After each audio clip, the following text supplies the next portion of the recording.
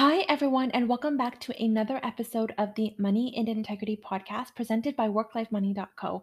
My name is Kimberly. I'm a career mindset coach and the founder of WorkLifeMoney.co, and I'm here to help you develop the personal growth skills to meaningfully make and manage your money to create work life balance. How? By tackling the self doubt, imposter syndrome, and procrastination habits that are holding high achieving perfectionists back. And today I'm going to be giving you a personal growth update, and this one is going to be a little bit different. So instead of just doing a personal growth update for the month, I decided to do one for the decade. And that is because I turned 30 at the end of April. So I thought it would be kind of fun to share my personal growth throughout my 20s. And instead of just doing a typical 30 things that I learned by the time I was 30 kind of episode, I decided to share with you something I have literally never fully shared with anyone, not with my partner, not with my family, not with my best friends. And that is my 30 before 30 list. So I'm going to be sharing with you my personal growth lessons related to my tangible goals in my 20s. And this was a list that I created when I was 20 or 21. And it is a sort of different type of list. It is a list composed of all these goals that I literally had no idea how I was going to accomplish. So, on this list aren't goals that I knew I could do. It wasn't stuff like moving abroad because I was already in the midst of doing it and planning it out, but these are all goals that I just wrote down. I had no clue how I was going to accomplish it, in what way, shape, or form that it was going to come out. And some of these goals I did accomplish, and some of them I did complete partially. And I'll explain that a little bit later. And I tried to complete them, and some of them I'm just not interested in anymore. And so I think it's really interesting to see how, and important to remind yourself that when you're creating goals, it's okay to change your mind, and it's okay to just take action with the knowledge that you know now instead of being stuck in the planning phase forever. Because when I made these goals, I had like literally no plans. I had no idea what I was going to do, how this was going to happen, but I tried for it anyways. And it was also really fun because whenever I felt lost in my 20s, I would refer back to this list. So I thought it'd be really fun to share it with you today. Again, this stuff is very random. Some of it is career, some of it's very personal, some of it's just very silly and fun. So I hope you enjoy this episode. Now, nothing on this list is like in any kind of order. I kind of just made it at random. But the first thing on my list is going to be, actually, the first header on this list is to set goals, not limits. And that was kind of my motto in my 20s, that I wanted to accomplish something, but I just had no idea how I was going to do it. So the first one was actually going skydiving. And I did complete this. It was on May 12th, 2012 in Italy. So this was while I was studying abroad. And when I say I have no goals, like no plans on how to complete it, I really didn't. This one was probably the one that I completed with the most short notice. So when I was in Italy, I was in my Italian class, and this girl in front of me, who I had known as an acquaintance and we became friends afterwards, turns around and says, "Hey, Kim, a bunch of us are going skydiving this weekend. Do you want to come?" And this obviously was on the top of my list, and it was just the perfect opportunity, so I just said yes. I literally, made that plan on Wednesday, and on Saturday, I was jumping out of an airplane. And so this is kind of one of those things where, um, I put it on my list, and when the opportunity came up, I just did it. And I actually didn't even tell my parents that I was going through with this. I only told my sister, and I did end up telling my parents. I showed them the video of me jumping out of the airplane while we were on a Skype call together, and I didn't tell them what the video was. And so my mom nearly had a heart attack, but my father thought it was really cool. So this is an example of just putting something on a list and then just doing it, not knowing how it was going to come, and just not overthinking it. Like, I didn't try to do the perfect plan and figure out the perfect place to do it. I was like, here's the opportunity. I'm going to take it. And so that was the first one. The second thing on my list was to scuba dive actually in Australia in the Great Barrier Reef. And I actually did not end up completing this. I did end up snorkeling in Australia and doing a free dive in the coral reef. So that's a little bit more closer to the surface. The reason for this is because when I was in Australia, I was on a cruise ship. And if you don't know, I actually spent like 7 years working in the cruising industry. And one of the perks of it was that if you completed this cruise training program, the cruise line actually gave you a free cruise. And of course, you had to pay for your own airfare.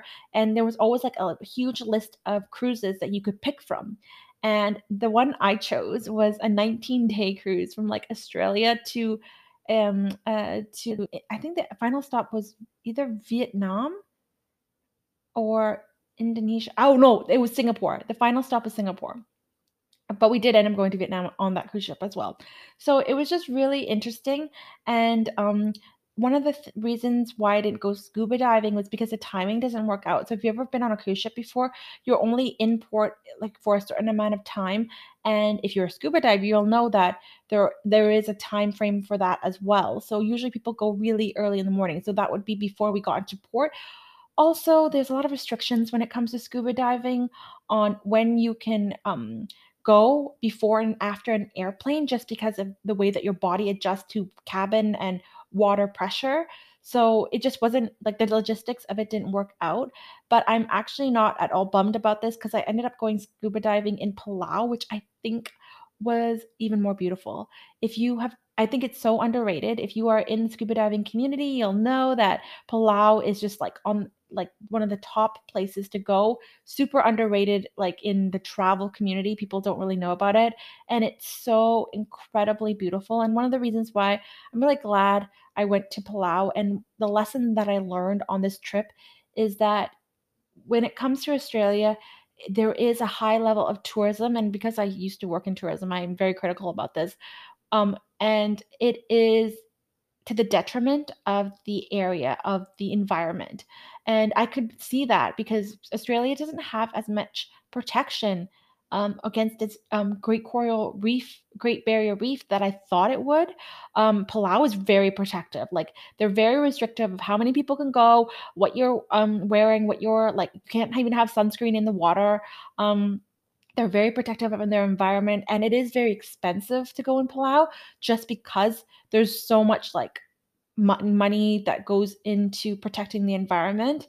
And I was surprised that Australia did not have the same restrictions and protections against its scuba diving community. It seemed like a little bit more like that it was based on tourism. So this was a learning lesson that I had, and this was in 2015 that to really and this whole like trip, this is when I was in Asia and Australia, New Zealand, that what it's what your money actually goes towards. And I am willing to pay more money to go on a scuba diving trip where the waters are protected, where it's clean and where there are restrictions on tourism than going on cheaper things that might exploit the environment. And this whole trip was my first door into that. So that's number 2. Number 3 is I had a plan to go one whole year either taking dance classes or going for a run at least once a week. So this wasn't a goal as in it wasn't like a massive goal, it was a persistence goal. So it was a goal that I needed to complete every single week for an entire year, which is actually very difficult. And I almost completed it. So I almost completed it from January 2019 to October 2019. And the only reason that I stopped was because I got into an accident in November 2019 and it resulted in a concussion. And it was just like I was not in the best place. It was against my doctor advised me you can't run, and I ended up not being able to run for like the next 6 months because it was that bad. And so I obviously just stopped for the sake of of my own health and safety. And it was one of those things where I'm going to still give myself credit for it because I did try. I did plan it out. An event just unexpectedly happened. and I got into an accident, and that is what ended it, but that's okay. So that was number 3. Number 4 was actually visit a Holocaust concentration camp. And this is something I completed in, looks like July 8th. Wow, I was really specific on this one. July 8th, 2012 at Auschwitz, Poland. And I'm so glad I went. I love history. I almost minored in it. And I love just learning about like World War II. And that's what I did throughout a lot of my university and high school days. And it's one thing to read about history, and this is why I'm such a proponent of historical preservation, because it's one thing to learn about it and traveling, but it's a whole other experience to be there and being in Auschwitz and Birkenau and visiting the Holocaust concentration camp. It was so moving. It was so incredibly powerful. And even though Krakow was like completely out of the way when I was like living in Italy and traveling too, because it's just so completely east, and I had no other plans to be in Eastern Europe. And it was a little bit of arduous to get to, just because the train, like once you leave like what Western to Central Europe, the transportation system back then wasn't super great, like the public transportation, but it was so worth it. And Krakow, which is the city I was staying in when I visited Auschwitz and Birkenau. So Auschwitz is the concentration camp. Birkenau was the bigger one, about 30 minutes away. And Krakow is like this magical city. I just loved it. Poland was amazing. The Polish people are so nice. Like I had a really great time and I learned so much. And this really kicked off um, my interest in visiting sites of genocide, and that has had a huge, huge impact on how I view democracy, how I view social justice, and how I view um, just the construct of a democracy and a nation altogether, and how you're able to move past genocide and hatred. And this resulted in me later on going to the killing fields in Phnom Penh. I also visited the Rwandan genocide sites in Kigali, and it's just so incredible. I could like go on forever about this, but this actually made a really profound impact on how I chose my career and just how I view democracy and why I'm such a big advocate for it, and how I conduct myself professionally in social justice. Like it is just amazing. So I really love that I put this on my list because it just opened my world up. And at this time, I think I was like 21. Yeah, I was 21 at this time, and it was just this catalyst that kicked off my 20s in a way that was so pivotal to my development in my 20s. And I'm gonna try to go through these a little quicker because I'm like, this is gonna be a really long episode. Number 5 was climb Machu Picchu, which I did. And I did that in April 2019, and it was super great. It was also one of those aspects where I got to learn about different types of tourism. I'm very interested in social like justice and social tourism because I worked in it for so long. I love travel, and I also love social justice and like economic learning about a different country's economic interests. That climbing Machu Picchu was it was a great time, and it was really interesting to learn more about Peru. I This was one of the first trips I've ever gone that was not by myself. That was not a solo trip. This is when I went with my partner, and it actually takes like 6 months to book this trail because we went on the Inca Trail, and it literally was December when I booked it, and we didn't end up going until April. But learning about the Incan people, learning about the trail, it was and Machu Picchu, it was really fun. So I'm glad I really got, that I did that and that I survived that, because if you had told me that I was going to go hiking for 4 days in my 20s, like my early 20s, I would be like, "Ooh, Eric, I don't know if I can survive this." But I did train, and that was a part of that running for a whole year type of thing. I did train for the altitude and the hiking, so I'm really proud of myself for completing that. Number 6 is watch the sunrise from a hot air balloon. I did not complete this. I had this idea of wanting to do this in Cappadocia, but it just never worked out to go to Turkey, to be in Istanbul. Like, I thought about completing this when I was in Africa in 2016, but it really just wasn't the right time and place. And because I travel alone, I also have to be very careful. Like I'm adventurous, but I also am very smart on what, I can, the boundaries I'm willing to push. And Turkey wasn't the best at that time. It wasn't also the best at that time when I was in studying in Italy, but this is something I really want to complete later on, just not right now, and that's okay. Number 7 sounds really ridiculous, but it was something that I really want to complete, but I didn't, and that is hug Taylor Swift. So I am a huge Taylor Swift fan, and I have been actually since the very beginning. And so I had this early on in my list, and I like whenever she came to Vancouver, I would go to multiple concerts, and there was only two that I actually missed. And the first one was her on her Fearless tour, and that was only because she didn't come to Vancouver. She went to Seattle, which I would have gone down to see her, but it was the night of my prom, so I didn't. And the other one was the Reputation tour, and I didn't go there again because she didn't come to Vancouver, and I was going to fly out to Toronto to see her, but I had a wedding that day, so the timing of those things just didn't work out. But for every other concert, even when she was in Vancouver and she played two shows, I went to two shows. And I would dress up and I would just really wanted to be like invited to her tea party or her lounges. Yeah, that never happened. And this is a goal I'm still pursuing though, even though she's probably not going to hug strangers for a really long time. Um, but I'm really like really persistent. I'm disappointed I didn't get to complete this one, but it was like completely random. I had like no way. I had no plan on how this was going to be executed.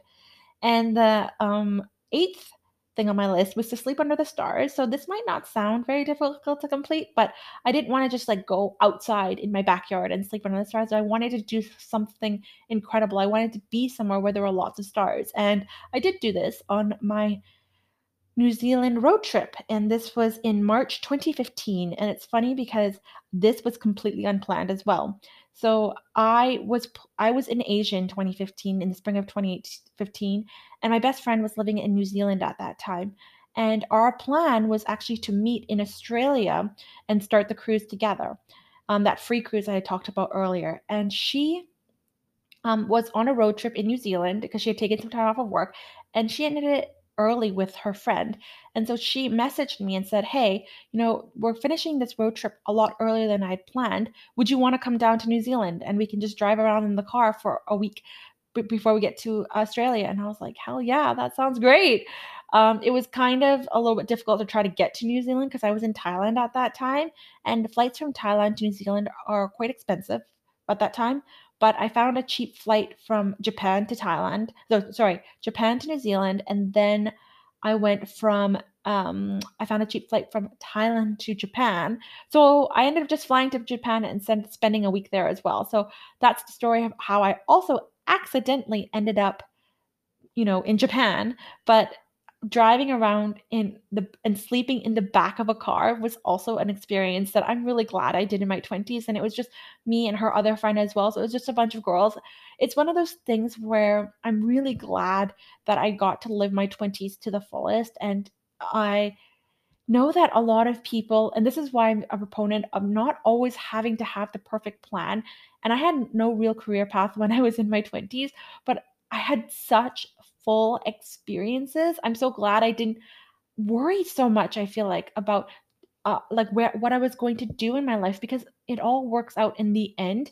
I'm glad I got that time in my life to really explore who I was and learn who I was. And my mom always tells me, like, you have the rest of your life to work and you have the rest of your life to grow up. And I'm really glad I didn't rush this portion of it.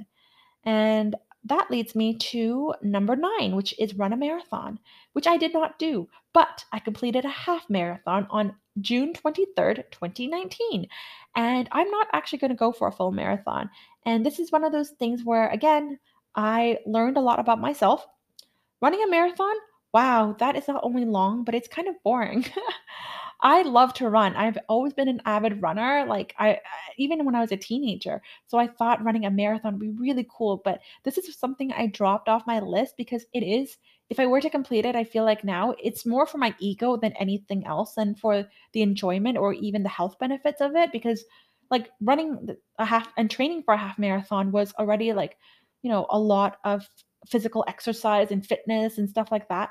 And actually running for extreme long periods of times is super not, it's actually not that healthy. And you have to be really careful about how you plan out your runs because, you don't want to overstress your body. And then I kept getting shin splints at the end of training for my half marathon. But I'm very proud of my half marathon. It's just funny because when I say it's boring, it's like when I was training for my half marathon, it's not just the run itself, it's all the training that leads up to it. So the run is in kilometers is 21 kilometers. And so obviously I had to build myself up to that stamina. And at that point, running about 10K was pretty easy for me, although I'd never hit the time frame that I wanted. So I had to work on that. But running, like, practicing for it was, like, sometimes so boring, like, honestly, like, I would run, like, 15 kilometers every weekend, and then, like, 2 to 3 kilometers during the week to spread it out, right? And, oh my gosh, like, I ran out of things, like, to listen to. I listened to so many podcasts. I listened to so much music. I started listening to the same music over and over again because it's, like, hours at a time. I would go for 2 or 3 hours at a time and then have to also do my running throughout the week. Yeah. I was like, "No, this is fun, but, like and I'm gonna complete it," and it was difficult and it was scary, and I'm so glad I did it, but would I do it again? I might do a half marathon again because I could do that now that I could do it the first time, but running a marathon, I was like, "Oh my god, I'm gonna have to train." So a marathon is 42 kilometers.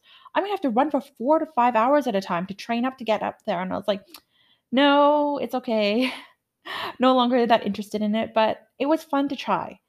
Number 10 was see all 10 provinces and 3 territories in Canada. I did not complete this. So some of these items were highly impacted by COVID because I did not get to complete a lot of this stuff. But that's okay. I think that I got only like less than halfway. So I went to British Columbia, Alberta, Ontario, and Quebec. I was also supposed to go to the Yukon, but I'll share that story later.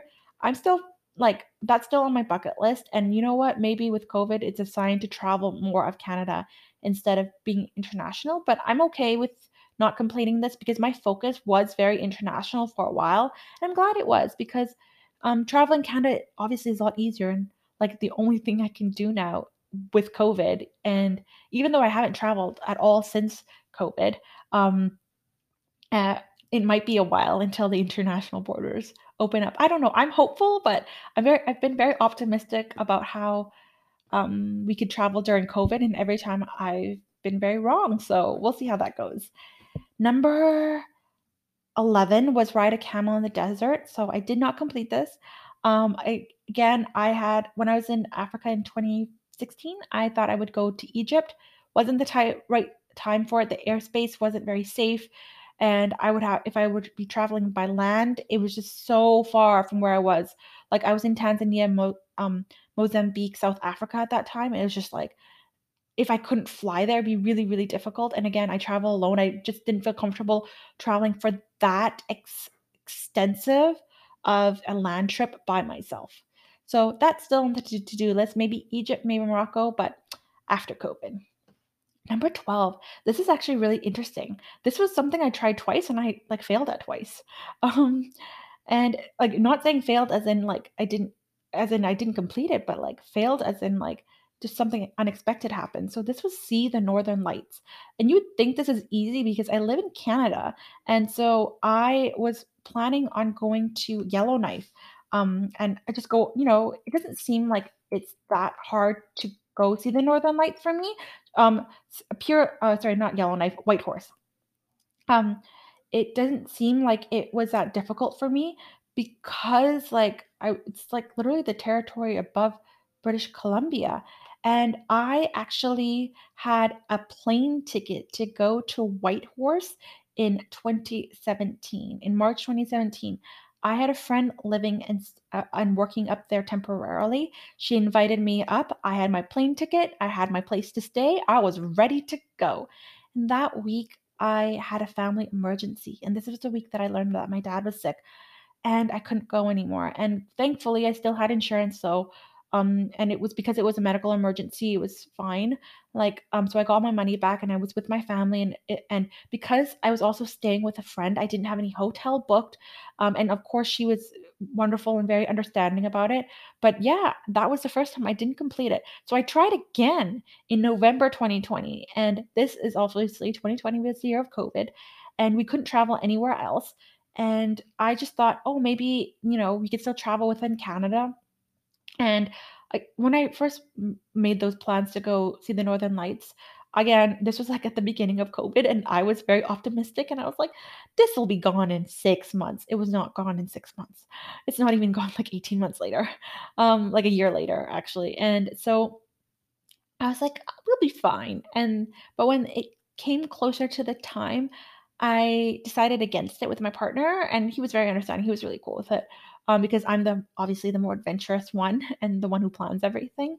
And the reason for that is we could have still gone, but COVID like had kind of a resurgence. That's when our second wave started. So we were pretty good in the summertime, and so that's why I thought, oh, maybe like we were on like single digit COVID cases a day. So there were days where we had like 7 cases, and I was like, "Oh, okay, like maybe like things are getting better and we can maybe travel a little bit domestically."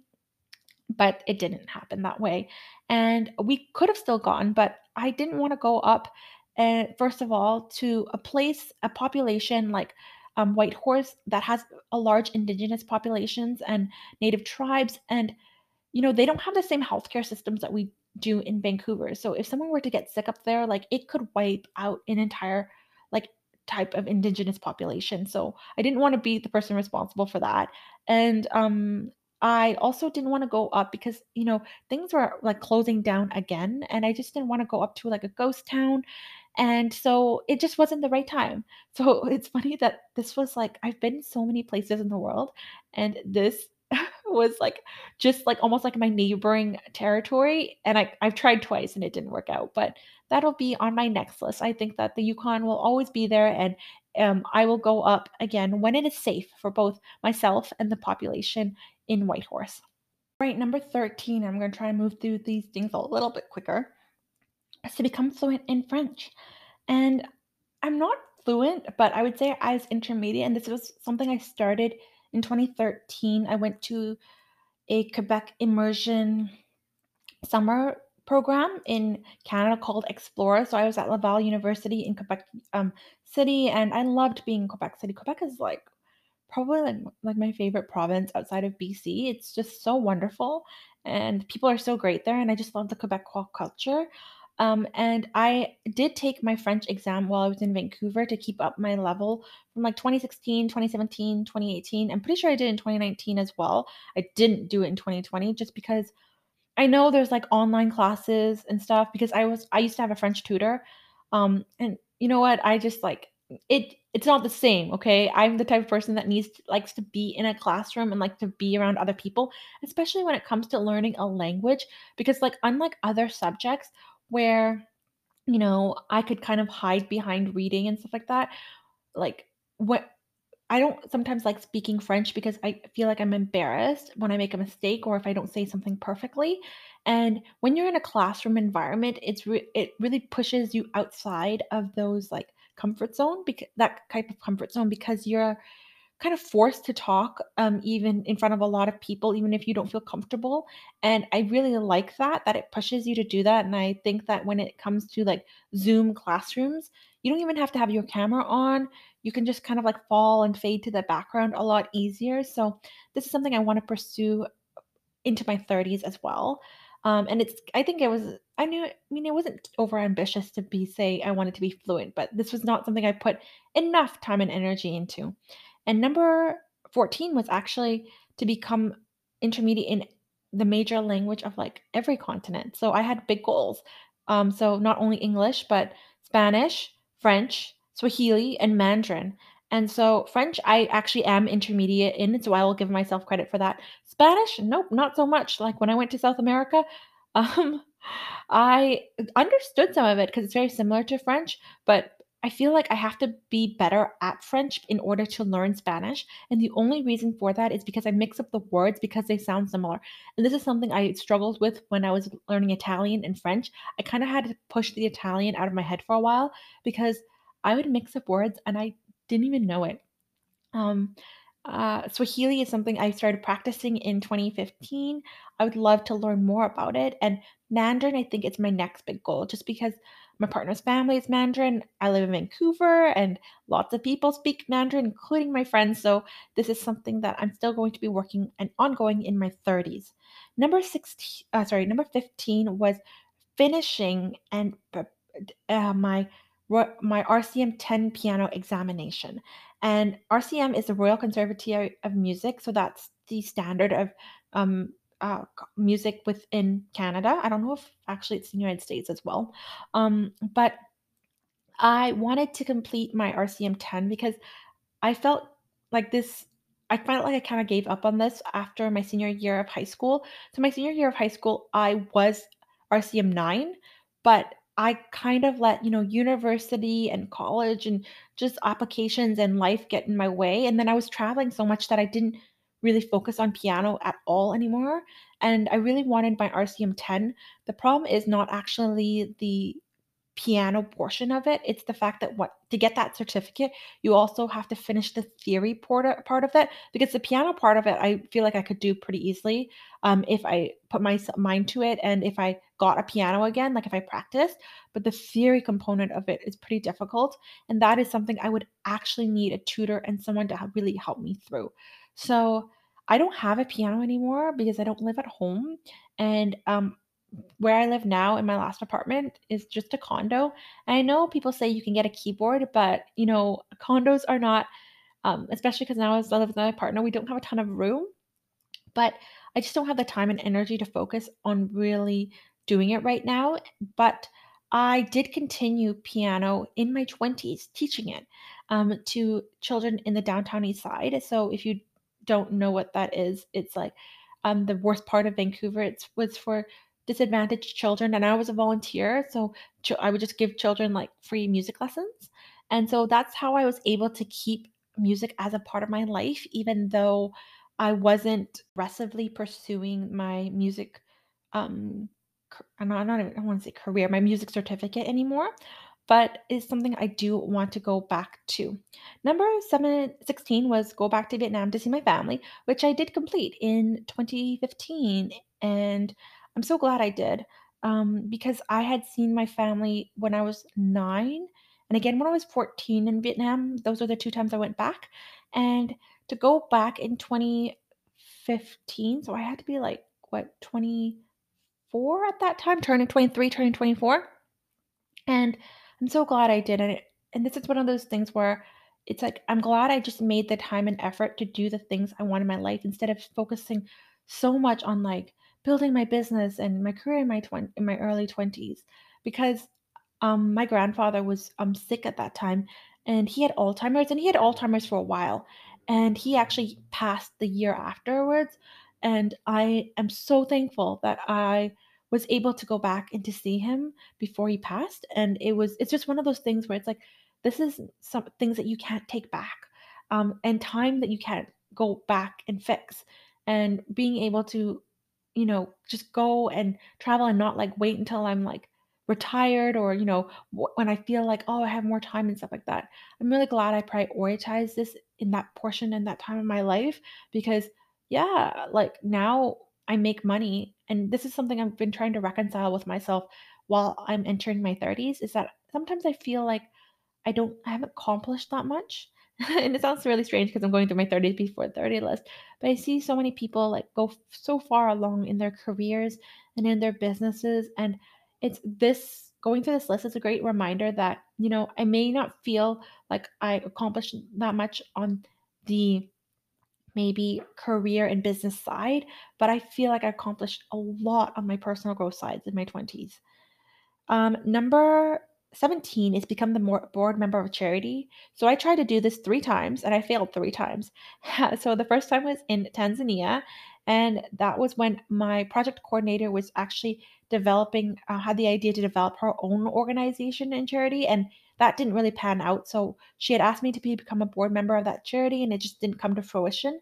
Um, the next one was in 2019, where I applied for the charity that I had actually worked for that music program. when I was in university, and I applied to be a board member because I was a volunteer for their program, and I didn't get that.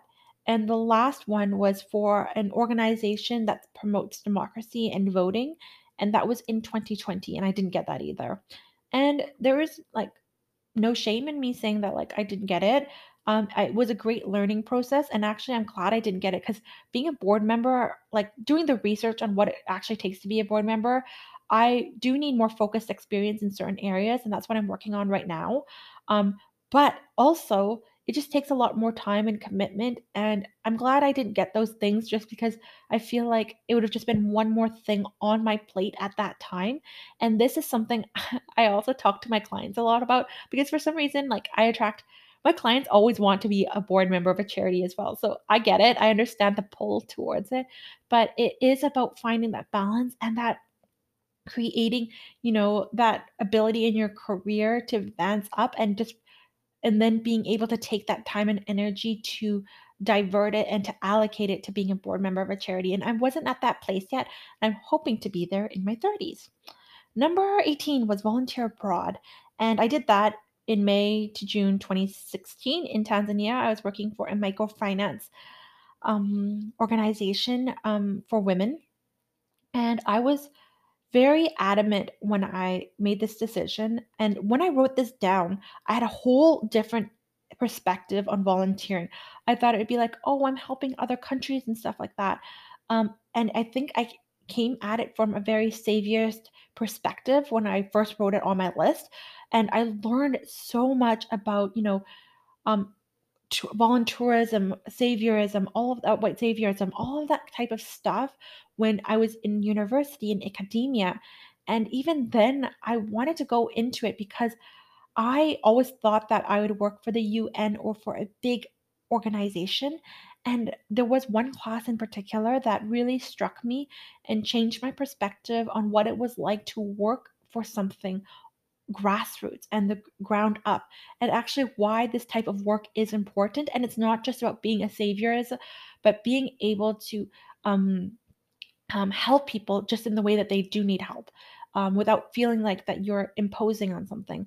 And I also wanted to challenge my own beliefs on, like, the fact that I had always had this perspective on, wanting to help developing countries, but I was able to obtain that perspective while in a university, living in a safe country, and and to pass judgment, I'm passing judgment on people uh, who are doing things in developing countries, but what it looks like on the ground is completely different.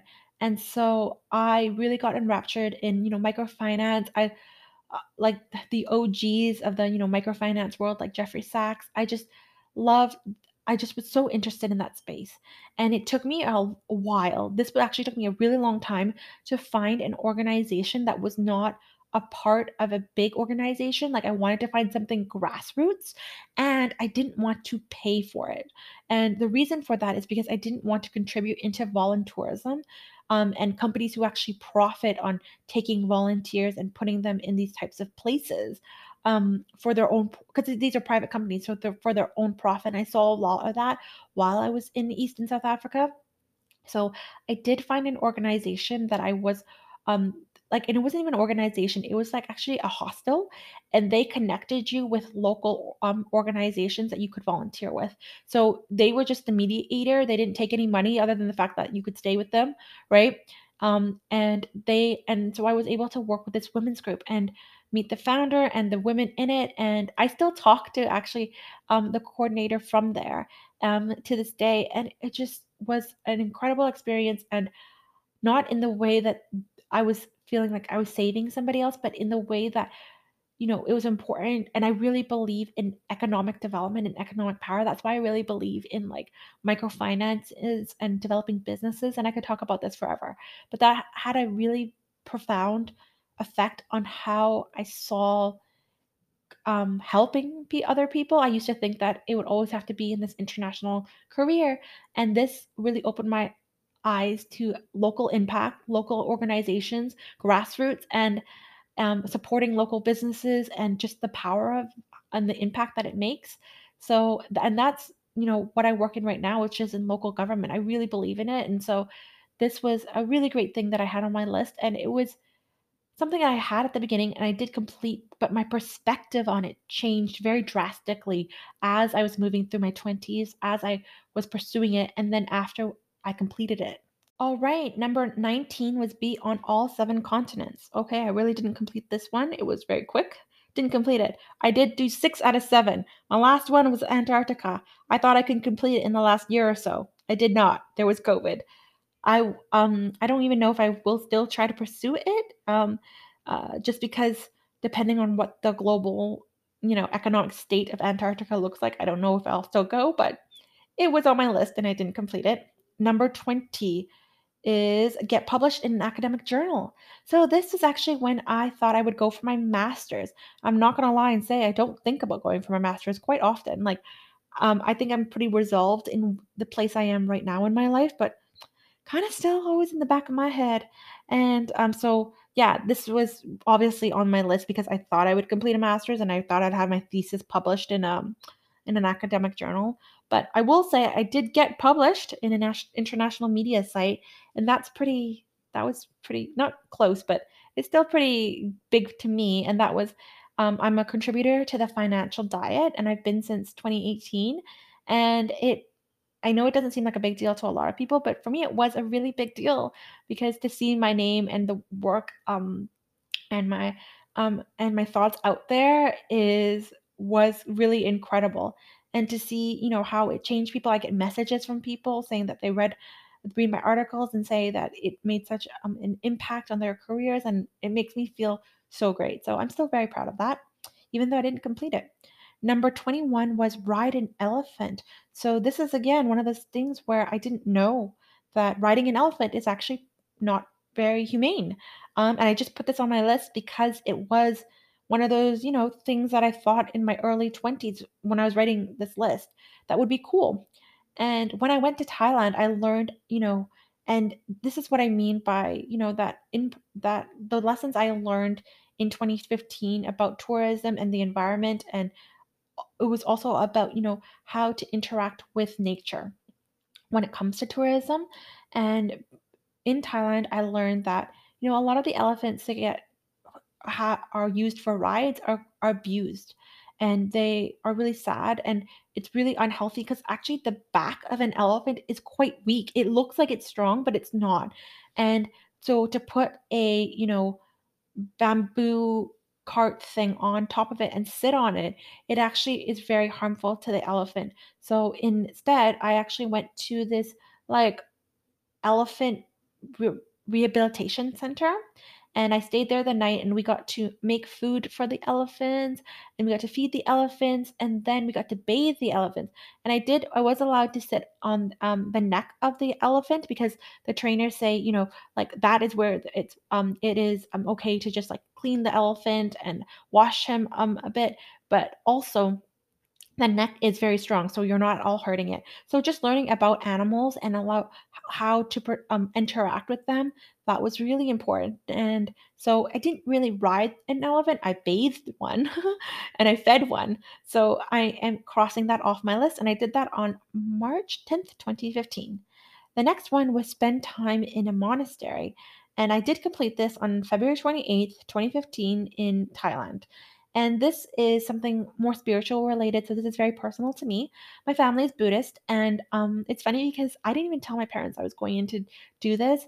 Um, my parents have always been very like open. Like my family is Buddhist, but when we go obviously to temple and stuff like that on the New Year's, but it hasn't been like super strictly religious.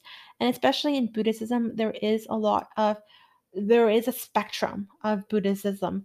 There are people who are very strict in it, and there are people who are very spiritual in it. And I fall more into that category.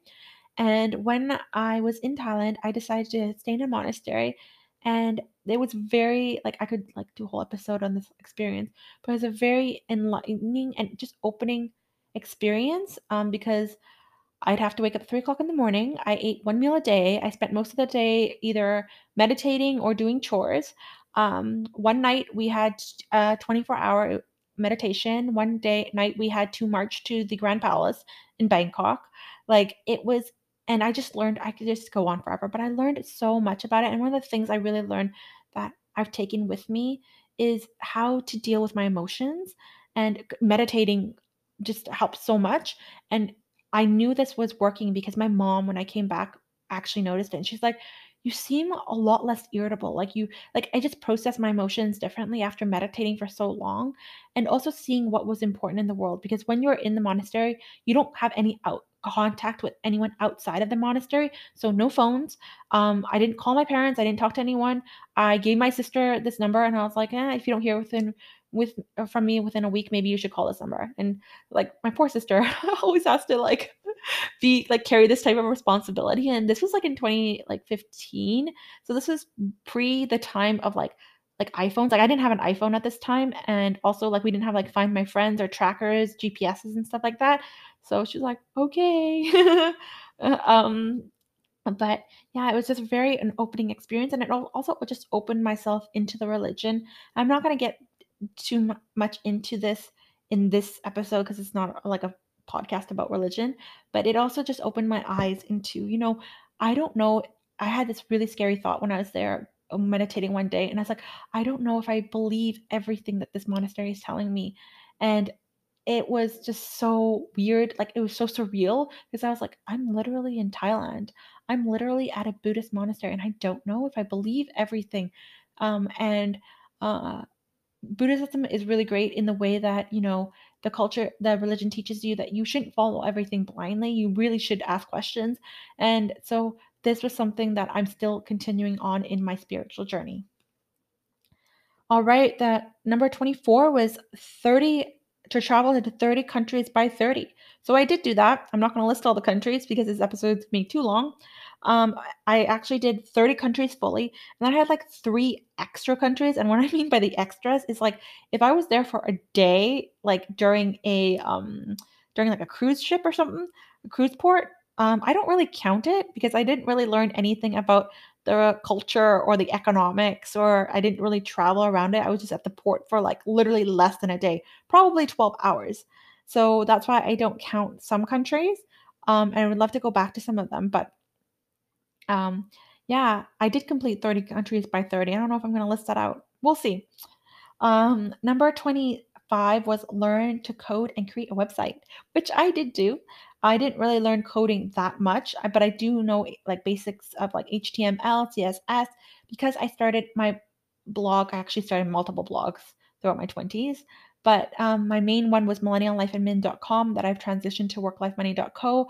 I create, I design, I do everything myself. I do not have a website designer. I sometimes buy a template, sometimes it's free from WordPress, but I actually do all of it myself. So I'm pretty proud of that.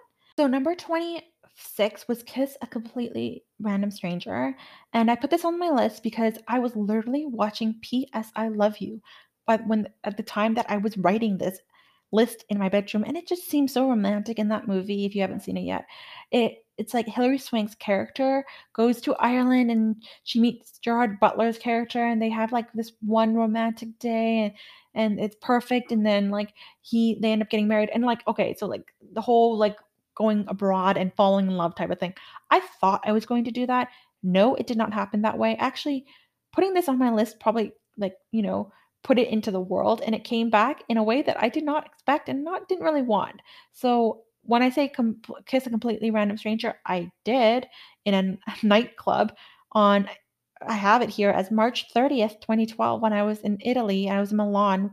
My friends and I had gone up to Milan for the weekend, and my friends had gone to get a drink. I don't really drink, and so I was talking to this guy, and all of a sudden, out of nowhere, he literally grabs me and starts kissing me.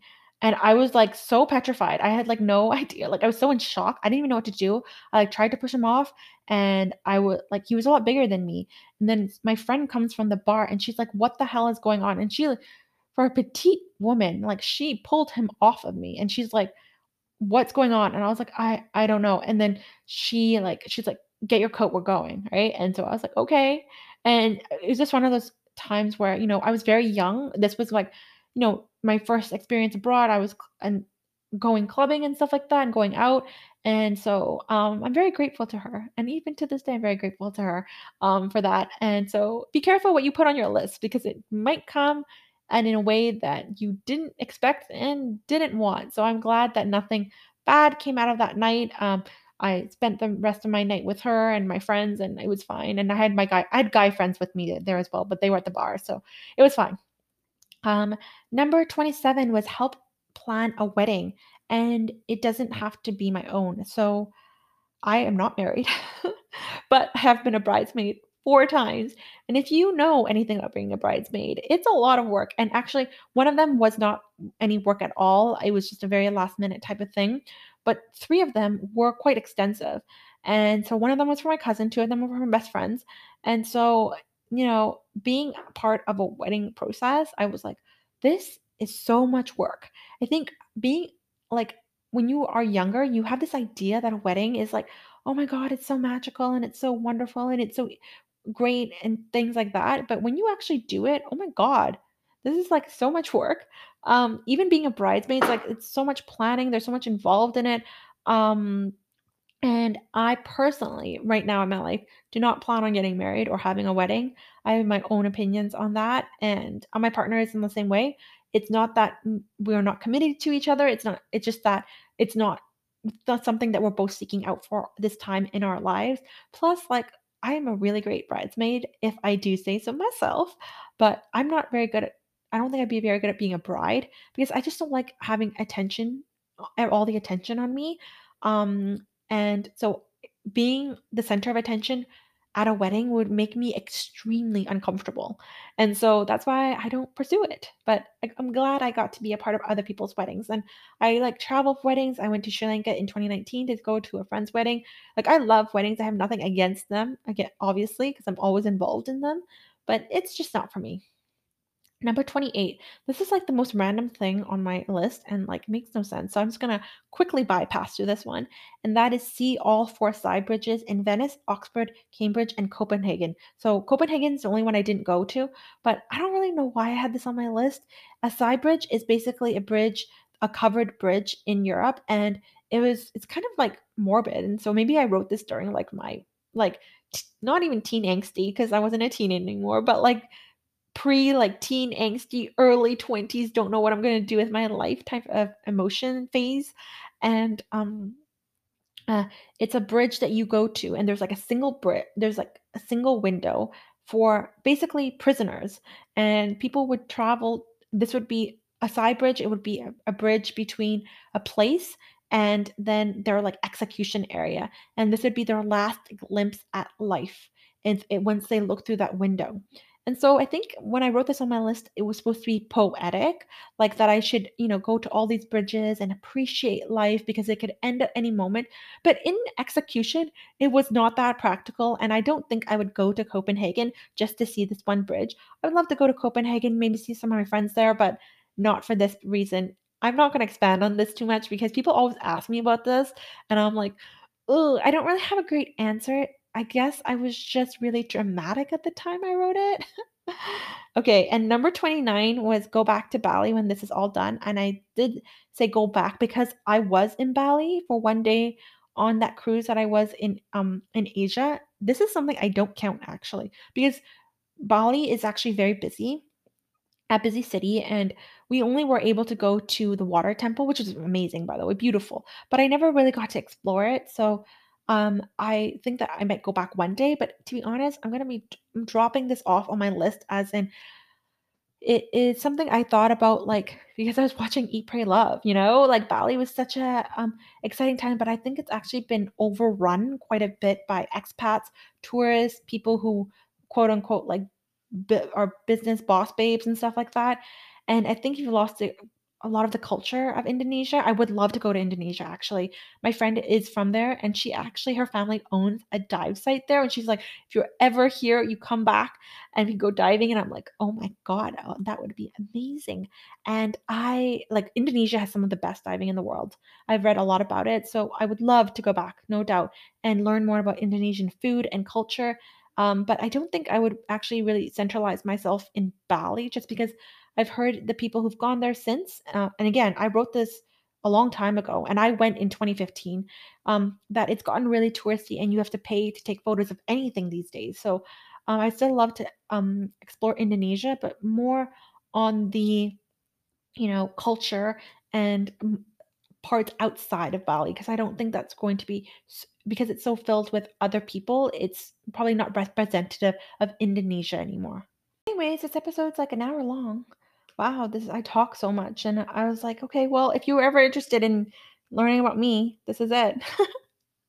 And number 30 on my list is to find what makes me happy, and I do think I have found what makes me happy. I think I'm so incredibly proud of the person that I have become throughout my personal growth, throughout all my mistakes, throughout learning through everything.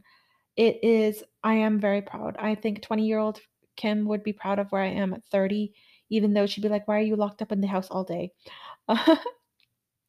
But I, like I had mentioned in the middle of this episode somewhere, I've been feeling kind of, nostalgic and surreal lately about turning 30, because I think sometimes when I look back on it, I was like, ugh, according to these terms, I didn't accomplish that much, but actually I did accomplish a lot. And I really am so proud of the personal growth that I have gone through in my 20s. I think it was exponential. I think I think I've grown and learned, and I wouldn't say a completely different person, but I do think I am a better person than I was at the beginning. I am not as emotional. I'm also very not as selfish as I was at the beginning, but also I'm just so much aware of the world, of other people, of myself, and taking care of like the world, other people, and myself. Like I'm just really proud of the person that I've become. And if you'll notice on this list, there's a lot of things that I accomplished that weren't originally on my goals list. Like I bought an apartment, but I that wasn't on my list at the beginning, because I feel like when I was younger, I don't even know what I was doing. I never had the thought of like chasing material items. I've always been the type of person that chased learning, chased growth, chased experiences. And I never thought like, "Oh, I'll be a millionaire. Oh, I need to have a six-figure net worth. Oh, I need to have like an apartment and like have different like rental properties." I have no idea what was going on in my head how actually all my 20s. All I could think about was growing and learning and exploring and pushing myself and challenging myself. And that's the part of my 20s that I really want to take into my 30s, is to not, I feel like, be sucked into that culture that money or career or like certain markers of success is all I will chase because that's what society sees as successful. I really want to also base my success on my personal growth and my ability to learn and my ability to be able to help other types of people with what I've learned. And so, if you have listened to this episode fully through, oh my goodness, thank you. Bravo. I can't believe you listened to an hour long of me talking about my 20s. I hope you enjoyed it, and I hope that you've learned more about me. This episode was purely for fun. Um, and really, if you are thinking and reflecting back on your life, if you're feeling like you're left behind, just note that the growth is, you can't always see it in the moment, but working towards it makes such a massive difference. I, every year of my 20s, just lived to that year the fullest. I had no grand scheme, I had no grand plan. And it was also a lot of unexpected things came up, and that's just, I think that I mentioned this before, that's the cost of living a life full of different emotions and different feelings and events. And even though, like, as a high achieving perfectionist, sometimes it can seem kind of annoying that we are also, seems like, very, highly sensitive to criticism. I also like that I've always worn my heart in my sleeve, and to not become jaded with things not working out the way that I had planned. So, anyways, I hope that you've enjoyed this episode. Oh my God, it's been long, like literally like long enough. So if you enjoyed it, please let me know. You can send me a DM at worklifemoney.co on Instagram, or email me, Kimberly at worklifemoney.co. My contact information is always in the show notes. And until next time, I'm always cheering you on. Thank you for listening. I'll talk to you later.